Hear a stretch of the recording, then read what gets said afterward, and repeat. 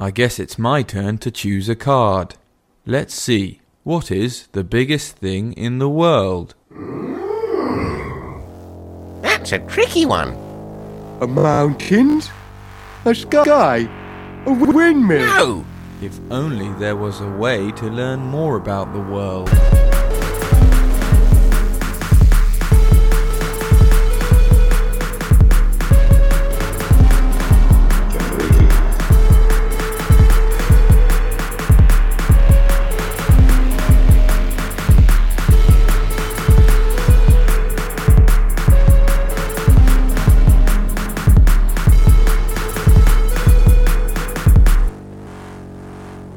Hello, everyone, and welcome to Generation Lost. This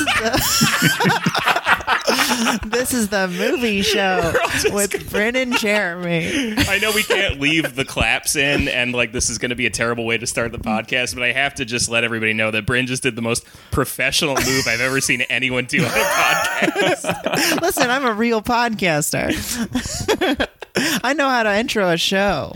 And this show is called Generation Loss, and it's a movie show with me and Jeremy. I'm Bryn, and that's Hi, I'm Jeremy. Thank you. So we have laughter in the background because we have guests. Yeah. Guests today on our movie video show. The Horror Vanguard, John and Ash from the Horror Vanguard are here. Say hello, guys. Hey, everybody. Hey, how's it going? Pretty good. I gotta say, this is like the slickest intro for any podcast I've ever been involved with. Truly, yeah. You have to sit back in awe of our professionalism. Yeah, you have to really put some respect on my name as someone who can intro a podcast. Yeah. Bryn, famously of Weed Podcast. Yeah. Yes. And me, famously of What If Goku Was Gay Podcast. I mean, both of those are answering the questions we all need answers to, so. That's true. If we are going to build a true leftist movement in this country, we are going to have to answer the question, what would it be like if Goku was gay? Yeah, with Right. Vegeta. With Vegeta. Yeah. Okay, so Horror Vanguard, welcome to the show. Thanks. I'm so happy. I'm so happy that we're here. Yeah, this is great. So we wanted to ask you a question. What did you watch this week? Ash should go first because he has much more weird and interesting tastes in media than me. I was going to say, I've really been on one this last week, and I've been watching, like, I've got, like, one IV drip that's just been a steady line of, like, direct-to-video rom-coms, and another one that's just been, like, experimental art house horror. Okay. So it's been like A Christmas Prince and Christmas Wedding Planner, and then I'm watching Thanatopsis and 1065 Self-Mutilation, and it's just been, like, I feel like I'm in a really peaceful space thanks to all of this. Christmas Prince is the Netflix one, right? Yeah, I think there's 3 of them now, but I've only seen the first one, so Dude, I can't speak to the franchise as a whole. That is so funny to describe that as a direct-to-video rom-com, because then that means that, like, The Irishman is like a direct-to-video release. It is. It is. Yeah, 100%. I'm with Ash 100% on this. I mean, that's why we call our show a show about videos. Yeah. Because we talk about all kinds of stuff, movies of all lengths. But that's so funny to put it on the same level as, like, Aladdin 2, The Return of Jafar. Yeah, which pales in comparison in terms of animation quality and lack of Robin Williams. I actually don't even know if that's the title of it. It is Return It is? of Jafar. Dude, hell yeah. and, And then 3 is Prince of Thieves. That's right, which rules. And that's his dad, right? Yeah. Aladdin's dad. Aladdin's dad, his deadbeat dad, comes back and tells him, Oh, man. "You can have the touch of Midas." That's what that one's about. A little gold hand that makes you turn anything into gold. Anyway, so pick one you would like to talk about. I'm gonna have to go with the weird experimental horror. I mean, Ash is constantly sending me recommendations of, like, I will, because we're on different time zones. I will wake up and get ready to go to work, and I'll check my email, and there'll just be a one-line message from Ash saying, "Watch this, but only in the light." And so I'm like, Oh God. that's like a typical Thursday. What scared you? I can't remember. Ash, what was the last thing you sent me? The last one I sent you was, I think, a link to Corridor. What's that? Corridor is a 1970s experimental film. I don't remember if it's Canadian. It's probably Canadian because all the good experimental horror came out of Canada. But it's by Standish Louder, and it's if I'm pressed to describe any plot that happens, it's about a being, presumably a human, trying to walk down a surreal hallway. Okay. And there is a semi-humanoid figure of what could be a nude woman at the end of the hallway, who is always doing incredibly bizarre stuff. That sounds like cool. one Time like 23 minutes. Give me like a for instance of this bizarre stuff. Yeah. Is she like Is she like doing the Charleston? Like, what is she doing? is she voting it's more, for Donald Trump? Whoa, now that's bizarre. So bizarre. It's more like her body is constantly like blurring and shifting, and the way they film her, she's kind of like diaphanous, and sometimes you're like passing through her, but the way the effect kind of comes off, it looks like you have to move through her body in the same way you're moving through a corridor, so it takes longer. And then sometimes she just kind of like freaks out and runs away. It's really, really, really strange. I highly recommend it. Standish Louder's Corridor. It looks really cool. I'm looking at it now. How long is this? It's only like 20 minutes. Oh, that's too long for now. I'm not going to watch all that right now. I was gonna say, if it was like a watching- couple of minutes, we could just watch it as we talk. I'm going to watch it in the corner of my eye while I talk It's to just in the you. background.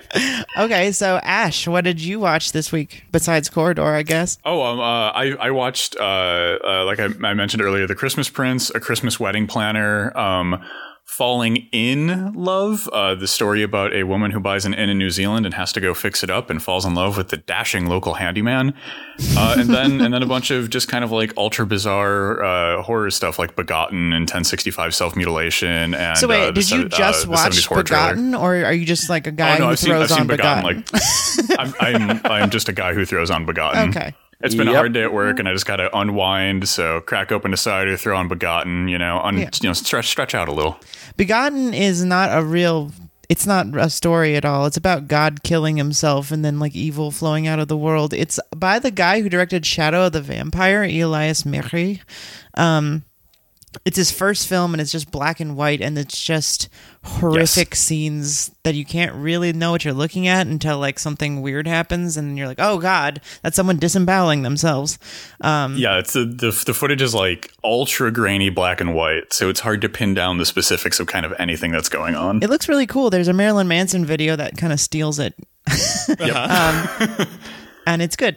It's it's not good if you don't want to look at disgusting things, Yeah. but if you want to, it's pretty cool disgusting things. And so what is it? It'll be like a close up of like just like something, and you're not really sure what it is. Yeah, well, like the first scene is And then like, it Yeah. zooms out a little bit, almost like a highlights magazine type of thing, where it's like, what's different now? kind of, it just kind of all comes into focus. Yeah, it's like one of those things where like when you first see a new image in the movie, because of like the really high contrast and the grainy footage, it's kind of hard to figure out what you're looking at. But then after you've been looking at it for a while, you're like, oh, that's a face. Oh, they're doing something absolutely terrifying. Okay, good. And next scene. Yeah, so it's a fun movie. So Jeremy, what did you watch this week? I watched, following our last episode where we talked about the strange thing about the Johnsons. Yes. So last week we watched, for the Horror Vanguard guys, you haven't heard this yet, but the last week we watched Ari Aster's short film, The Strange Thing About the Johnsons. Have you guys seen that? No, I haven't seen that No, yet. I've heard of it though. I've heard some great things about it. Okay, well, It's truly psychotic, and highly recommend not watching it. I think personally. these guys hell yeah. will like I'm it. sure you guys will absolutely adore it. I don't ever want to see it again.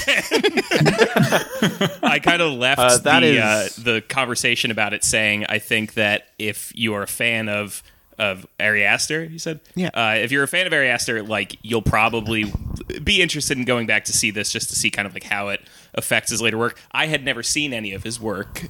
This was the first thing I'd seen. Yeah. And so last night I threw on Hereditary just to kind of get a sense of Yeah. his whole jam. A real feel-good film. A real feel-good film. Fantastic 1 a.m. start. Yeah, Jeremy texted me being like, "Is this going to scare me too much?" I was like, "You'll probably be fine." Yeah, feel a true friend, right? fantastic after the great night of sleep I got. Did it scare you? It was scary. Yeah, I loved it. I think it was I'm really glad. great. I think for those who haven't seen it, it's a kind of like a family drama in the beginning about a family that loses their grandmother and then loses the daughter of the family. I guess that's kind of a spoiler, but whatever. It's an old ass movie, and like I feel like everybody but me saw it. Spoilers for everything. It's fine. But yeah, so after that, they kind of like go through this whole turmoil between them of like almost like shifting blame on one another for whose fault it is that the daughter died. Right. And then that eventually leads to the daughter's ghost kind of just like coming back, and then they do some seance shit and bring her back even more, and then it just goes off the deep end, and it's a satanic cult, and then Yeah. Turns out it's actually was all a plan to take over the son's body and put a demon in it, and it gets very fucked up. Yeah. I really, really enjoyed it. I kind of think, though, that I can see actually like where a lot of the errors of the Johnsons kind of manifest themselves again in this one. Oh, really? Where I think that kind of towards the end, it feels like he has to end this story. Okay. And it starts to move at like a bit too quick of a pace. Like once the satanic cult element kind of comes into it, I feel like it starts to just speed up too much. And you're like, no, well, you need like, it's got to breathe a little bit. Like I need a little bit more time to digest that this has been a satanic cult. Yeah. I don't know. I mean, I liked it. I think I still would highly recommend watching it. Still don't think I would recommend the Johnsons, though. Now that I've seen some of his work, I'm retracting what I said last week. I no longer think that if you're a fan, you should go back and watch it. Oh, really? Because you think it would just even more fucked up and you won't like it. It's fucked up. You won't like it. It's not that good.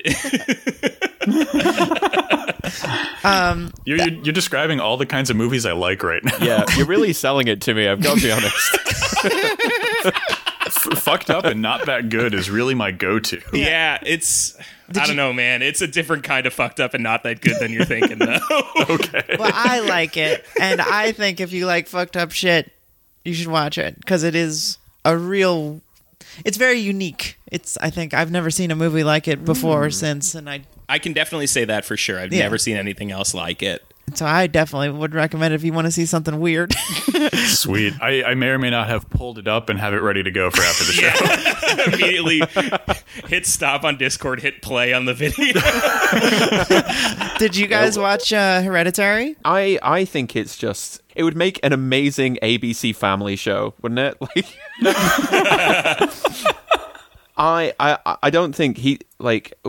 We did a whole episode on Midsommar, which we were kind of like mixed on. Okay. And thought it was all right, but I think Hereditary really works, and it's super creepy.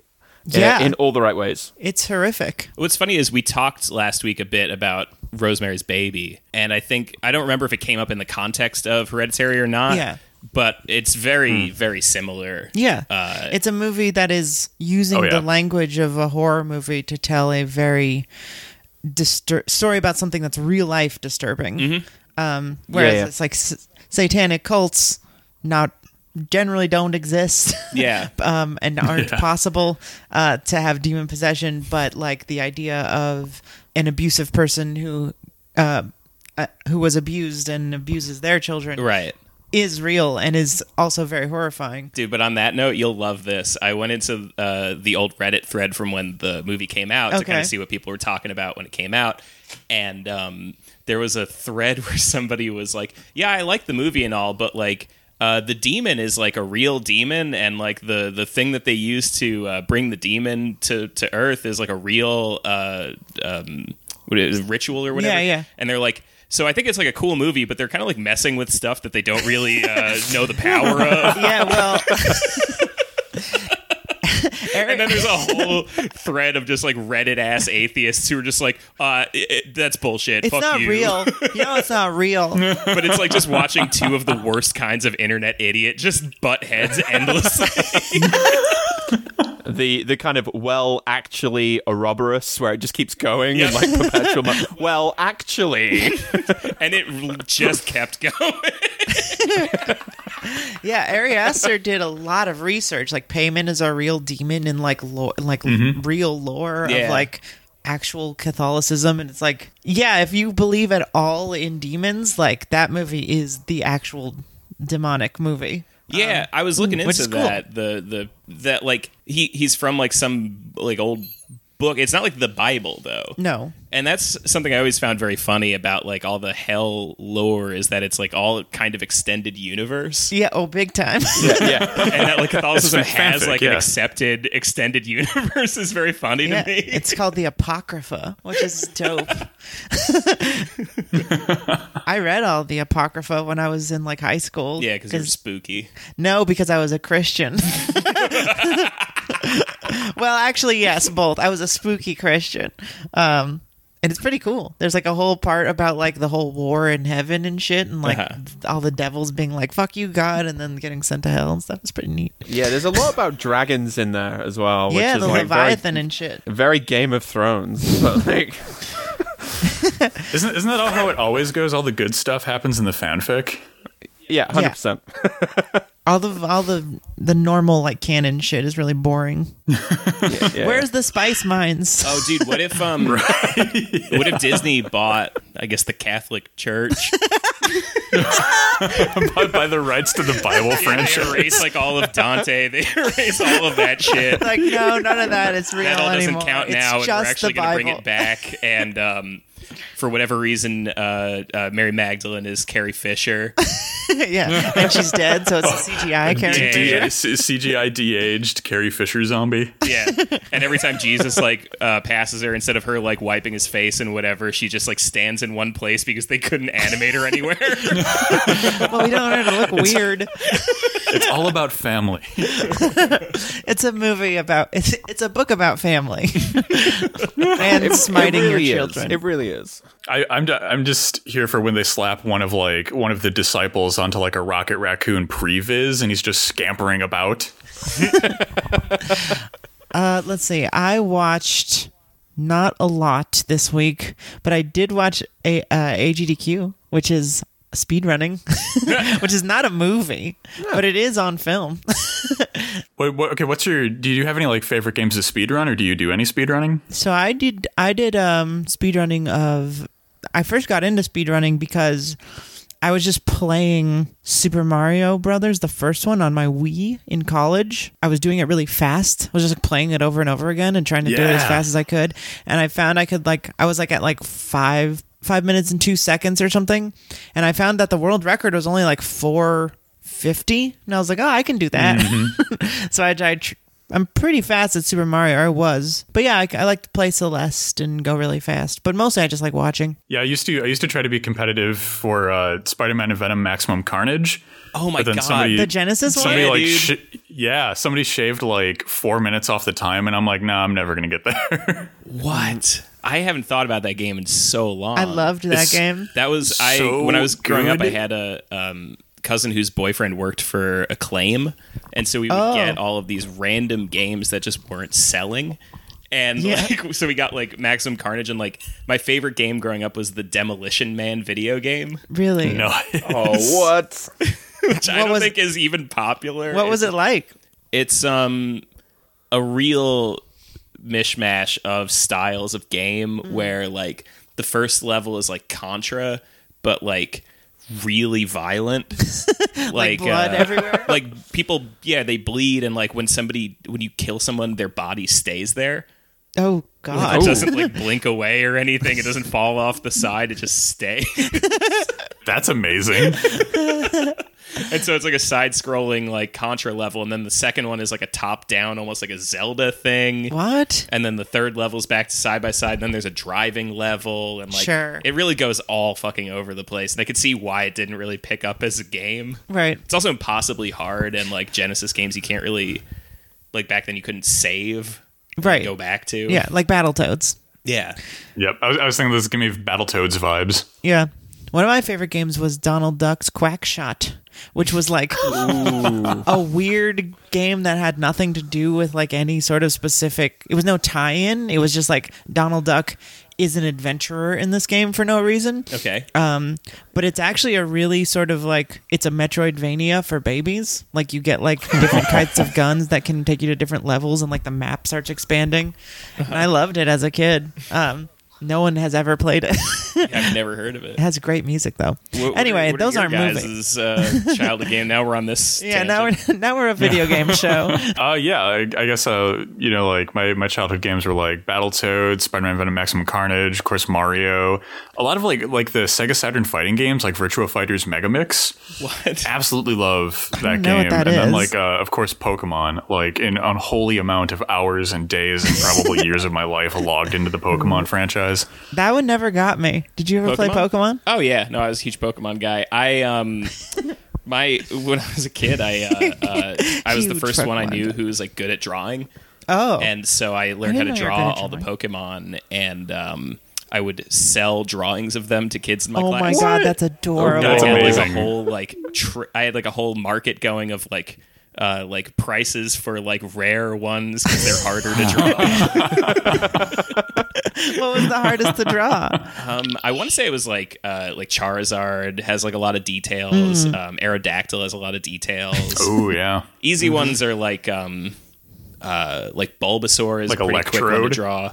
Oh yeah, the Pokeball ones are easy as shit. Those cost like nothing at all. I feel like those might have even been like freebies that you throw in with other stuff. I'll give this one away. Oh yeah, trying to hook them in with like the cheap, easy products, and then you can be like, nah, come on, this time it's not free. Yeah. You got the Snorlax for cheap for a stick of gum. Have to pay up for this fucking ride-on. What about you, John? To my to Ash's eternal shame, I have never been much of a gamer, and the Damn. whole kind of arc of the podcast is him basically like bringing me over and kind of like corrupting me and turning me into a gamer. F's in the chat. Apps in the chat for no gaming. I firmly believe we're only a few months out from John being like an elite tier Twitch streamer. I strongly believe that everyone would like a game. Because there's so many games that like aren't popular in America. Oh, yeah. That are just like, you know, basically board games or like puzzles. Like everyone likes a video game. Yeah, I mean, Everyone the likes games that Tetris. I like are very barely video games. I know, you as play an fucking adult. Yes. City Skylines is honestly a fucking like AutoCAD software. Like It's- it might as well just be SolidWorks or Yeah, Altium it's or something. it's a wildly boring game. And before that, I was just playing work. like Football Manager. Like that is an insanely tedious game.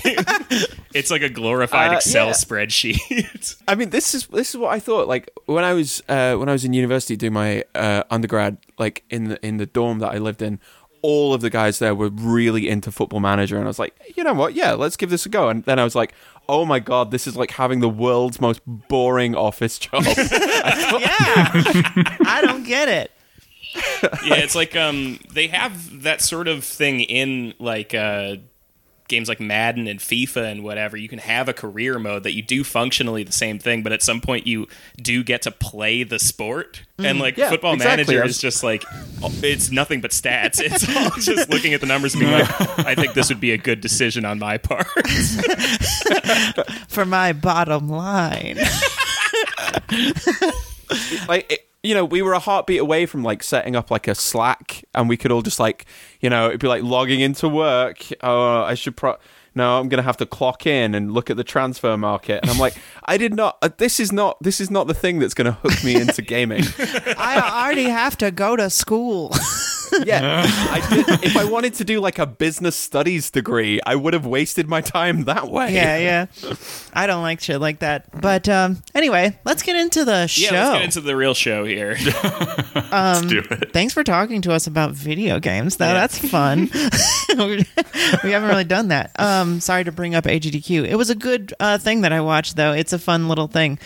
So Don't Hug Me, I'm Scared is what we're talking about this week. Yeah, so you guys, so when we started talking about doing an episode together, you had brought up this and Marble Hornets, and we decided on this because it's substantially shorter than Marble Hornets. Yeah, because we're professionals, and we wanted to make sure we could get this episode done. Yeah. We did it all for the discourse. Yeah.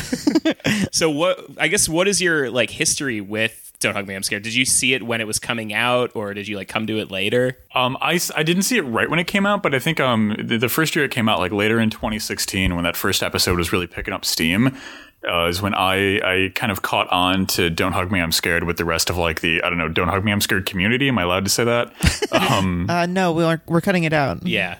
Oh no! But like this stuff was kind of building and starting like as I was getting into like weirder, more experimental, and more just like disturbing kind of like horror cinema, and it just meshed perfectly for me that there was like, what if Sesame Streets was also like, I don't know, incredibly disgusting and surreal. Yeah, what if it was a Cronenberg movie too? Right? Yeah, Videodrome on Sesame Street. I was just gonna say I am like a secretly like a painfully normie goth, and so when this all first came out, I was completely unaware of it. I watched it for the first time this week. It is so good. I know if I had seen this at the time, I would have been like one of those like assholes on Reddit going, "Here's the latest theory, everybody. This is what it's really about." I always think of that as like a Breaking Bad guy. Yeah. Like Breaking Bad had the worst fandom for like 2 seasons. Uh-huh. They were making memes and being like, actually, the color blue means this in the show, and then you can see it. That is causing me spiritual pain right now. Yeah, it's in this scene, Walt is cooking eggs, and yet later he says the word egg. What does it mean? So deep. Yeah, so that's fun. I'd seen it. Ash had seen it. John hadn't, and Jeremy hadn't. I had seen one episode of it. Oh, right. Because I have for the past, I think 10 years now, I've had a running YouTube playlist with my best friend Nick that we just add shit to watch when we get high together. Okay. And we watch the same exact playlist every time we get high together. We do this like, in person 2 or 3 times a year. Yeah, we'll like hang out 2 or 3 times a year and just throw on this playlist, and it's the same exact thing for 10 years. But it gets bigger and bigger, right? And this somehow ended up on it. I don't remember who put it on there, but it was the episode with the computer guy. Mm-hmm. And for whatever reason, I'd always loved it, but I'd never inspected any further.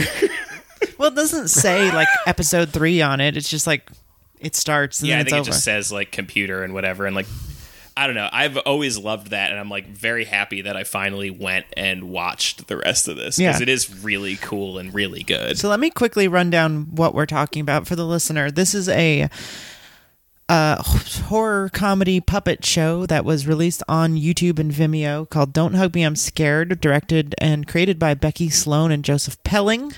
They're 2 British people. So basically they were art students and they decided to make a weird video. It kind of caught on. They did a few more and then they kickstarted a few more. They immediately started getting asks from networks, BBC and like British companies who wanted to be like, oh, we'll give you a show. And they were like, no, we're just going to do it on our own. Yeah. And so they made 6 episodes and we're going to be talking about those 6 episodes. It's hard to like break down the plot necessarily. Yeah.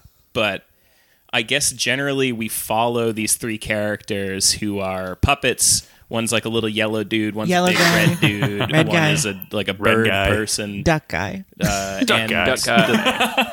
And it's like their little adventures together. Every episode is framed around kind of like a theme that you would see in like a children's show, like creativity or time or something like that. And there's a song that's supposed to be educational. And that's kind of the bit, right? That's there's sort of a through line of it all where like they slowly start to like disappear from the show.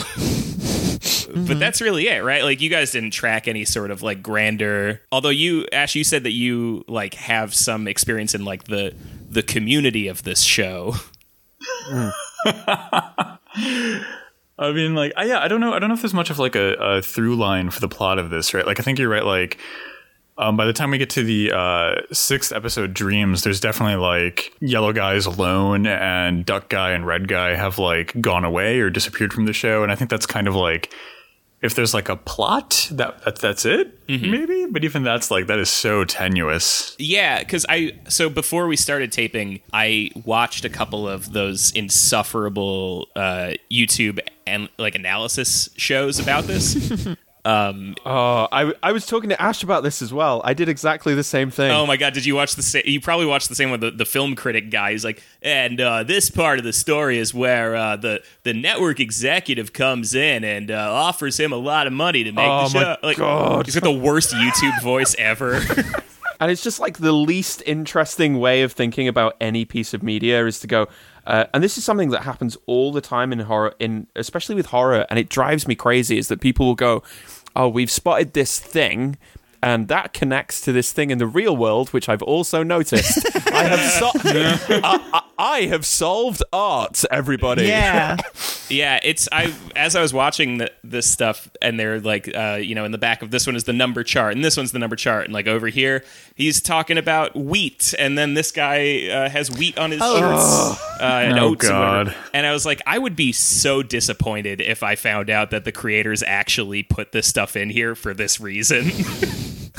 It's much more interesting to think of this as like the more plot you try to add to Don't Hug Me, I'm Scared, I Feel, the worse it gets.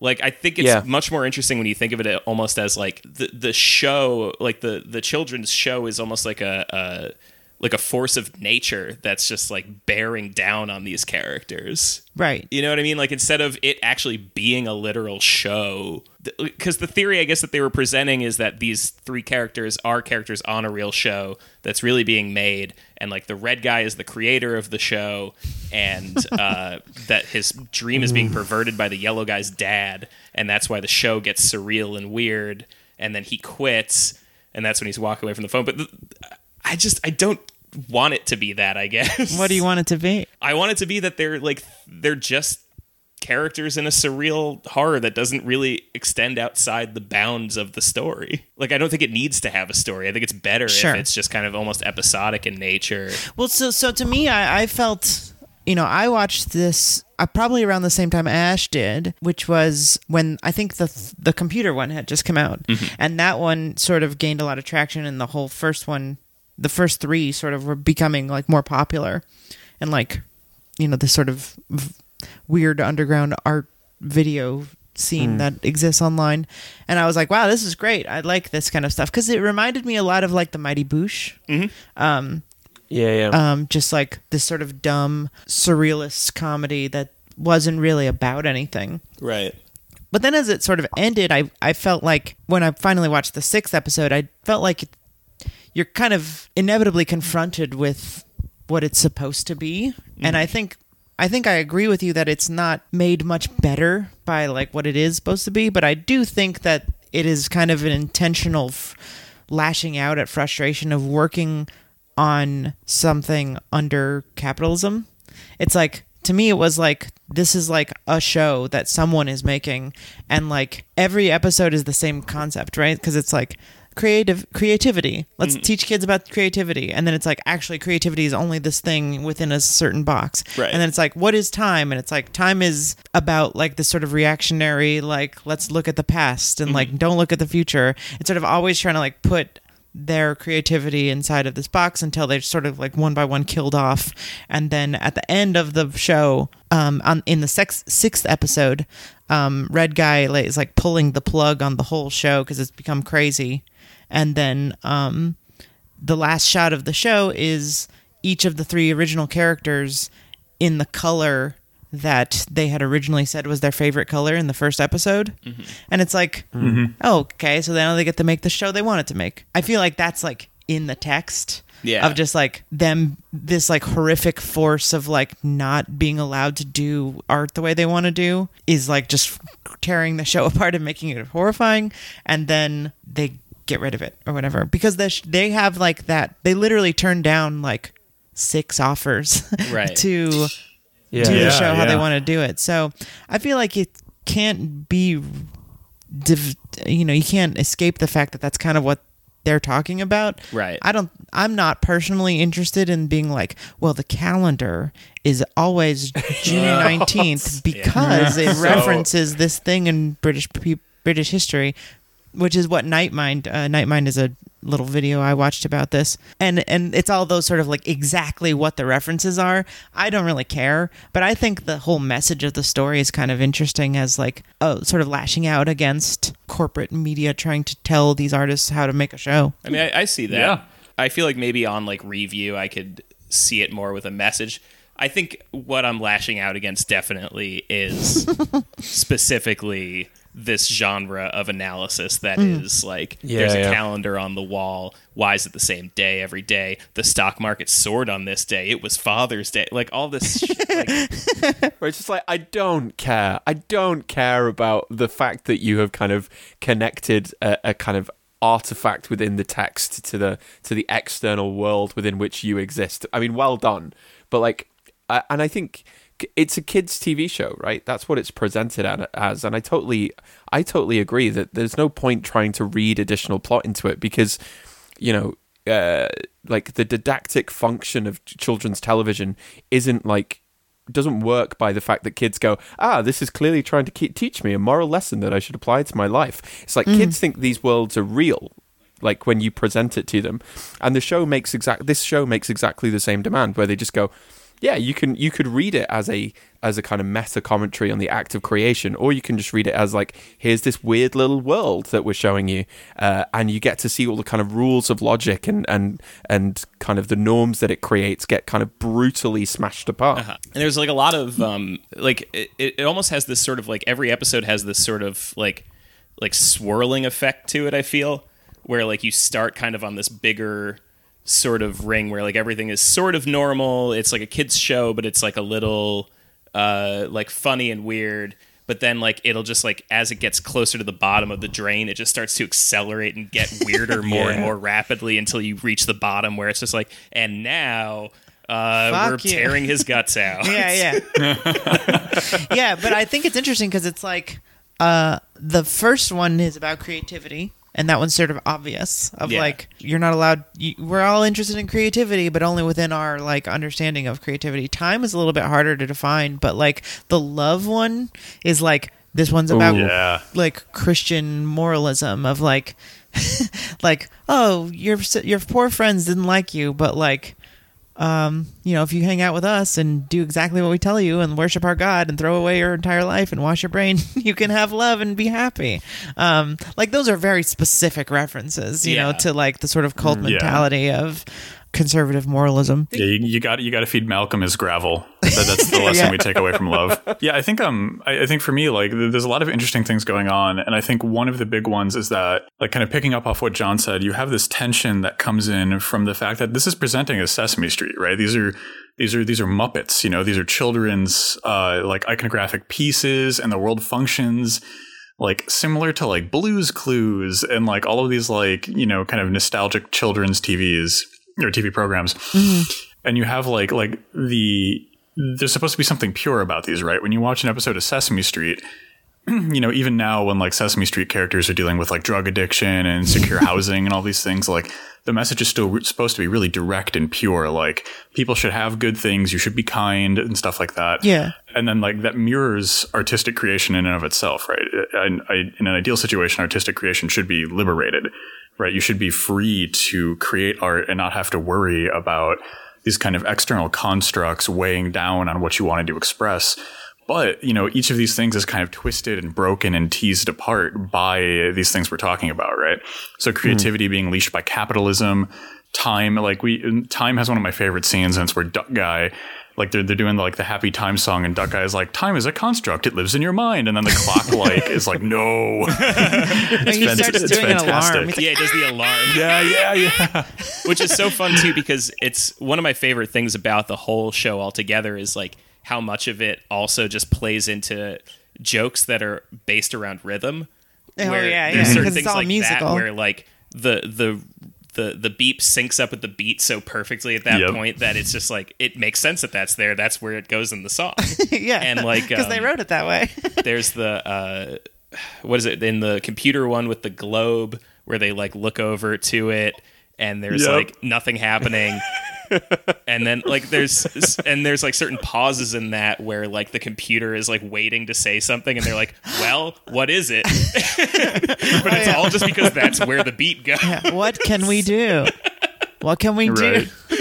Well, If only there was a way to learn more. Hint, hint. I wanted to ask you guys, what do you all think of this in terms of like where it stands with other similar works of like I wouldn't call it a parody necessarily but like kind of in the realm of like using a children's show as a framing device. So for example, like Wonder Chosen is one that I would put along with this. Yeah. Unedited footage of a bear, perhaps? Footage of a yep. I've never seen that actually. Oh, it's like basically a commercial for like an allergy medicine that's slowly like the woman is like taking the medicine and like living her happy life, and then she like sees a double of herself, and then it like gets more and more scary. But it's like directed perfectly like an allergy commercial, and then it just gets weirder and weirder, and then it's not like a parody. Too many cooks as well. Yeah, Too Many Cooks is kind of in a similar thing. I was also thinking of Look Around You. Oh, yeah. It's kind of like this. And then most recently, the John Mulaney and the Sack Lunch Bunch.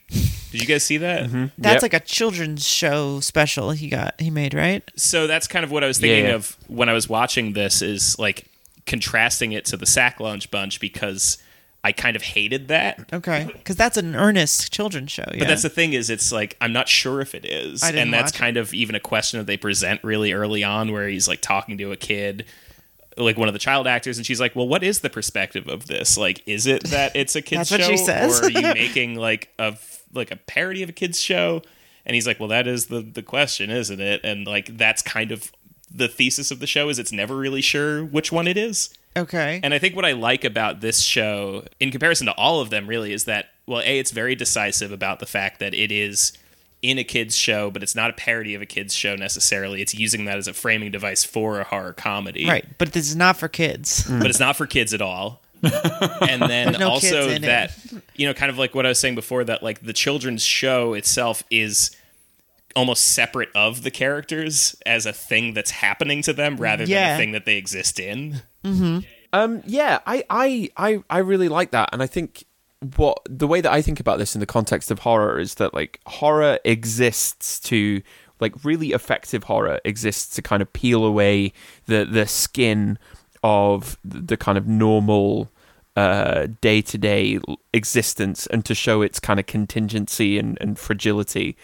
Ash was talking about Sesame Street, and Sesame Street kind of presents children a sort of idealized vision of the world, which is that, people are different, but everybody deserves nice things, and like if we're all nice to one another, like it's the classic ideological conditioning of what like children's media is supposed to do.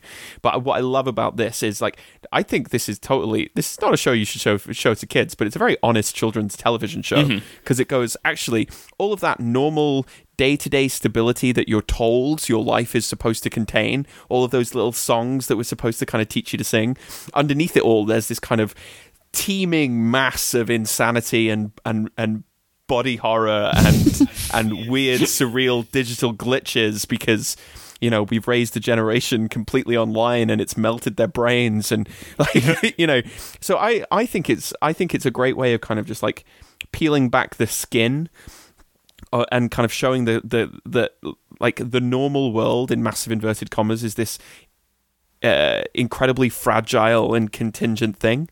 And all you need to do is you need to come at it with honesty, or you come at it from like just where everything's just slightly off, and you get to see just how horrifying existence properly is. Yeah. My favorite way that the show kind of portrays that is that, like, inside of all of these like felt characters and like the little claymation bugs and stuff is just like this infinite mass of indistinguishable gore.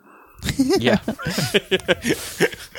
And it's like you see this adorable like these are fun, cute little puppets that would like there's nothing like inherently disturbing about like yellow guy, red guy, and duck guy, right? If they walked onto Sesame Street, you would be like, oh look, they've got a new puppet, Right? you know. But like inside each one of them is just kind of like this teeming and swirling vortex of random gore, and that for me really underscores the reality as it's presented versus the kind of infinite horror that has to exist underneath in order to sustain it. To what Jeremy said, I think what makes this one really good in terms of those things, it's like the unedited footage of a bear, and even to a certain extent, like Too Many Cooks.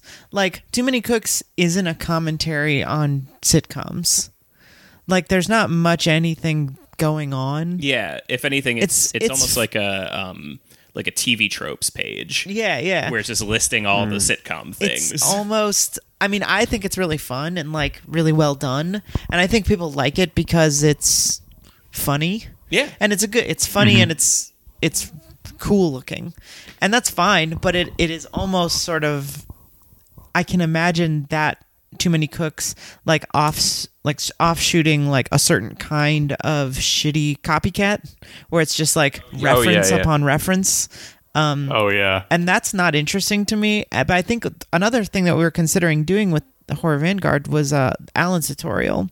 And I think Mr. Resnick, who made Alan's tutorial, really understands that if you're going to take the language of something else and turn it into horror or turn it into a comedy or like use something with it, you kind of have to be saying something about the medium. Yeah.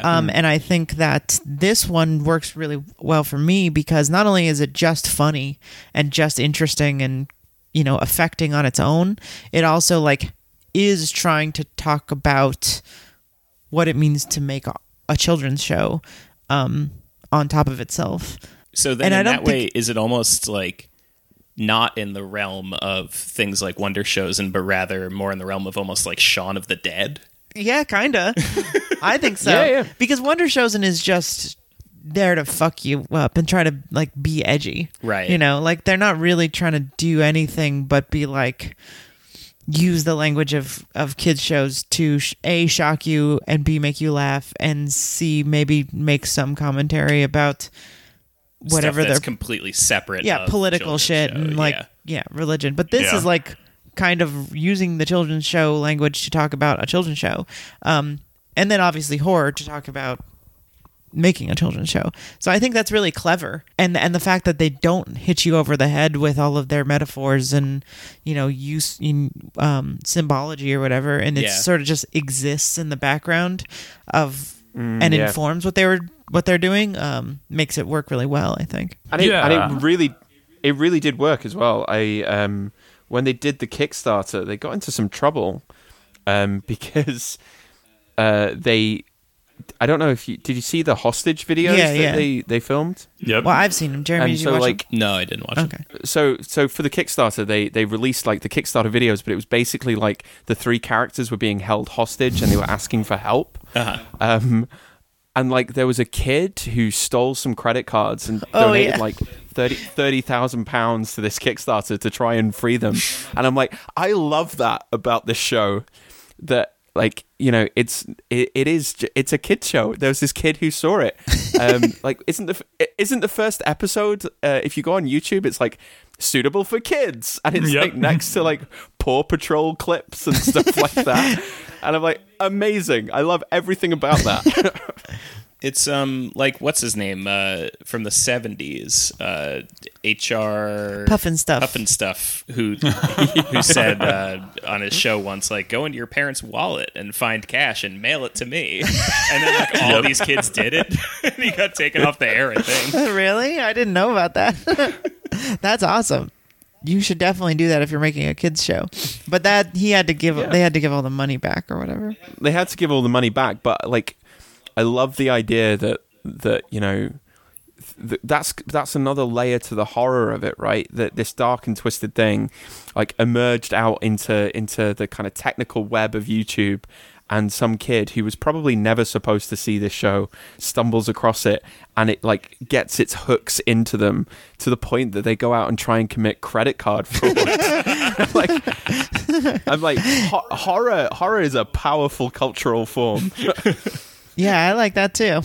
I like committing credit card fraud Yeah, I think as a parody credit card fraud. That's an official stance. of Generation Lost, and now the Horror credit card Vanguard as fraud well. As a bit, it's good. But yeah, this idea that like, you know, oh, it's just a kids show, or it's like it's talking about in these kind of really limited terms. I think that's such an interesting thing, that this is a show that had the kind of reach to do that. And I think that is it absolutely is part of the horror of it.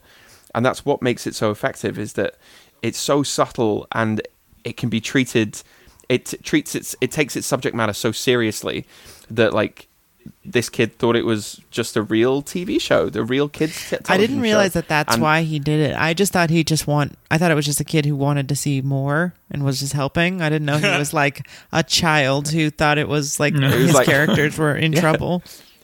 Yeah. So what do you guys think about the concept of more? Because in a little while ago, they posted a trailer for a new season of Don't Hug Me, I'm Scared. And it was like 2 years ago, and supposedly it's supposed to premiere this year. But who knows? Yeah.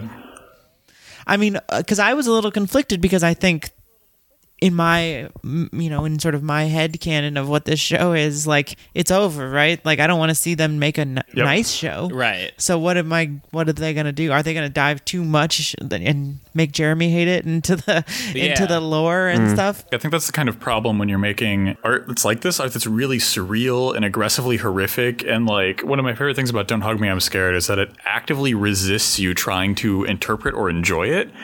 You know, like once you get into the rhythm of one of its songs, it immediately starts dissecting and melting its characters. Mm-hmm. So you can't enjoy it as like ironic parody and pastiche of children's media. You can't enjoy it as horror because it keeps hitting you with a bunch of random stuff.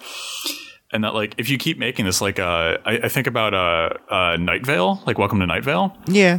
And like the first season or two of that was like random, really surreal radio horror. And then now it's like this intricate universe with like rumors of TV shows and novelizations and things like that. And like over time, the characters will become codified. A plot will emerge. You know, the fandom will start to demand things specifically that stuck with them. Yeah. Like this is kind of like the bane of serialized fiction.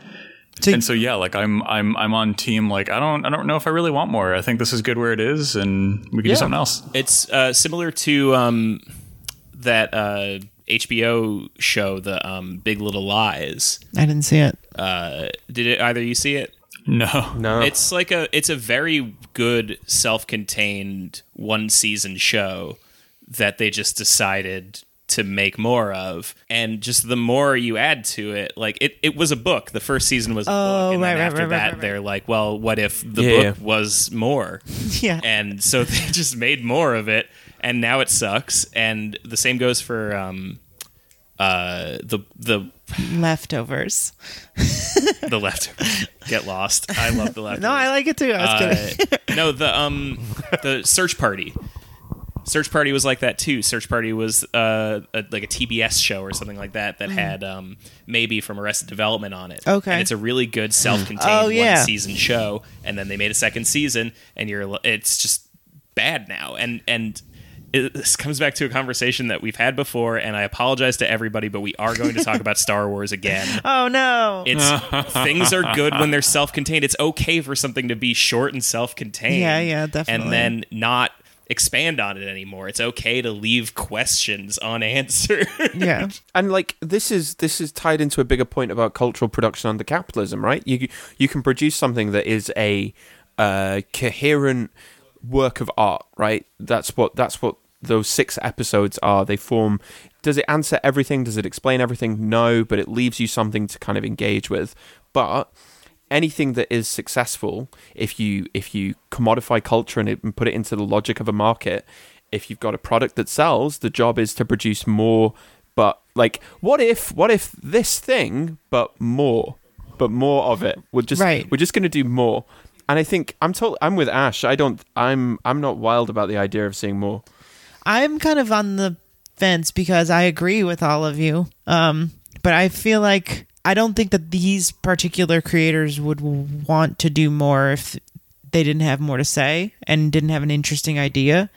Yeah, good point. So Yeah. who knows? We'll have to wait and see. Yeah, that I definitely do like that they've turned down offers from like Channel 4, and I mean, like, I don't want to get too, you have to like, you can't sell out, man. Like, I don't want to fall into that trap, because that's just like that's like a garbage take. But like, it is kind of refreshing to know that the two people behind this show have like wanted to keep it under their control and on their terms. Yeah. The only thing that concerns me, though, is that, you know, the stories about them turning down these deals take place after the first episode came out, you know, back in 2014 or something like that. Mm-hmm. And so what you have then is, that's true. Is a 6-year time span for things to change in their lives and like their material conditions to completely change to a point where like maybe the idea of just like selling this show they made makes a lot of sense to them. Yeah, that's true. Yeah, how many like giant oversized checks can you turn down? Right. I don't know what my personal limit is, but I don't think it would be very high. Yeah, I definitely have thought about that, like what your number is. It's like, well, what is the thing? Like, they say everyone has a price, and it's like, well, I guess so do I. But you know, we'll have to see. Anyway, so would you guys recommend this show, this video? Absolutely. Oh, 100%. Absolutely. Yeah, I would recommend it. Yeah, I recommend it too. I don't really have any caveats. I think it does exactly what it's wanting to do, which is something that very few people even have ever attempted to do. Incredibly, it never misses a beat. There's never an episode that's like, this didn't really work. This idea didn't work. It's kind of all there, I think. It all hits. Like, definitely show this to your kids. No, don't. Dude, no, show it to your kids. I think you could show the first one, right? Yeah, there's like a heart. Creativity is pretty clean. Okay, wait, actually, just to have one criticism, in the very first episode, Duck Guy is writing like death in one shot, and when I first watched that episode, I felt like this is just like XD random, like ooh, dark shit. There's just like, now that I look back at it in the context of the show, like, I think it's fine, but there is like a few shots in that first one where it's just like, oh, can you believe how fucking creepy this one got? And it's like, okay, calm down. They really didn't do that after that first episode, but I feel like that's their one slip up. But it's a good show. Anyway, thanks guys so much for coming on and talking with us about Don't Hug Me, I'm Scared and all kinds of other videos and video games. Anything you guys want to plug? Thank you so much to both of you for having us on. Yes, you're welcome. Please, if you are a fan of spooky movies, please come listen to the Horror Vanguard. You can find us on SoundCloud and wherever good podcasts are distributed through RSS feeds. You can come and support us on Patreon and get access to our book club episodes and the Discord server. Ash, did I miss anything? We have a Twitter at Horror Vanguard. You can find us there. That's about it. Wow, we're not good at this like self-promotion thing. Self-promotion's so not the thing I'm good at. Oh, I know. Give us money and listen to our podcast. It's people tell me it's good. There's the plug. Dude, my co-host on my other show and I, we used to be on a music podcast together as well. And every time we'd go to plug it, we'd end up just like shitting on the podcast also. We'd be like, yeah, come listen to it for us arguing about whether or not this album is good. It's not very good. They all suck. The show sucked. But thanks so much for listening to Generation Loss. This has been me and Jeremy, and now Horror Vanguard talking about movies. Follow us on Twitter at GenLostPod. Hopefully we have the Patreon up soon. Yeah. Patreon.com/Generation Loss. This will be the first time we're plugging that, so hopefully you're liking it. Hopefully we're doing a good job with that. I'm not going to shit on it because I don't know yet. Anyway, thanks so much for listening. Follow me at Kinematography. Yeah, follow me at Jeremy Thunder. And we will see you next time. Huh? Where are we? This isn't our house. Oh dear, we're all tied up. Very strange indeed. I have no memory of tying myself up or falling asleep here. Why are we in my dad's house? I don't think this is your dad's house. Well, whoever lives here certainly needs to have a tidy up. It smells like rats and gasoline.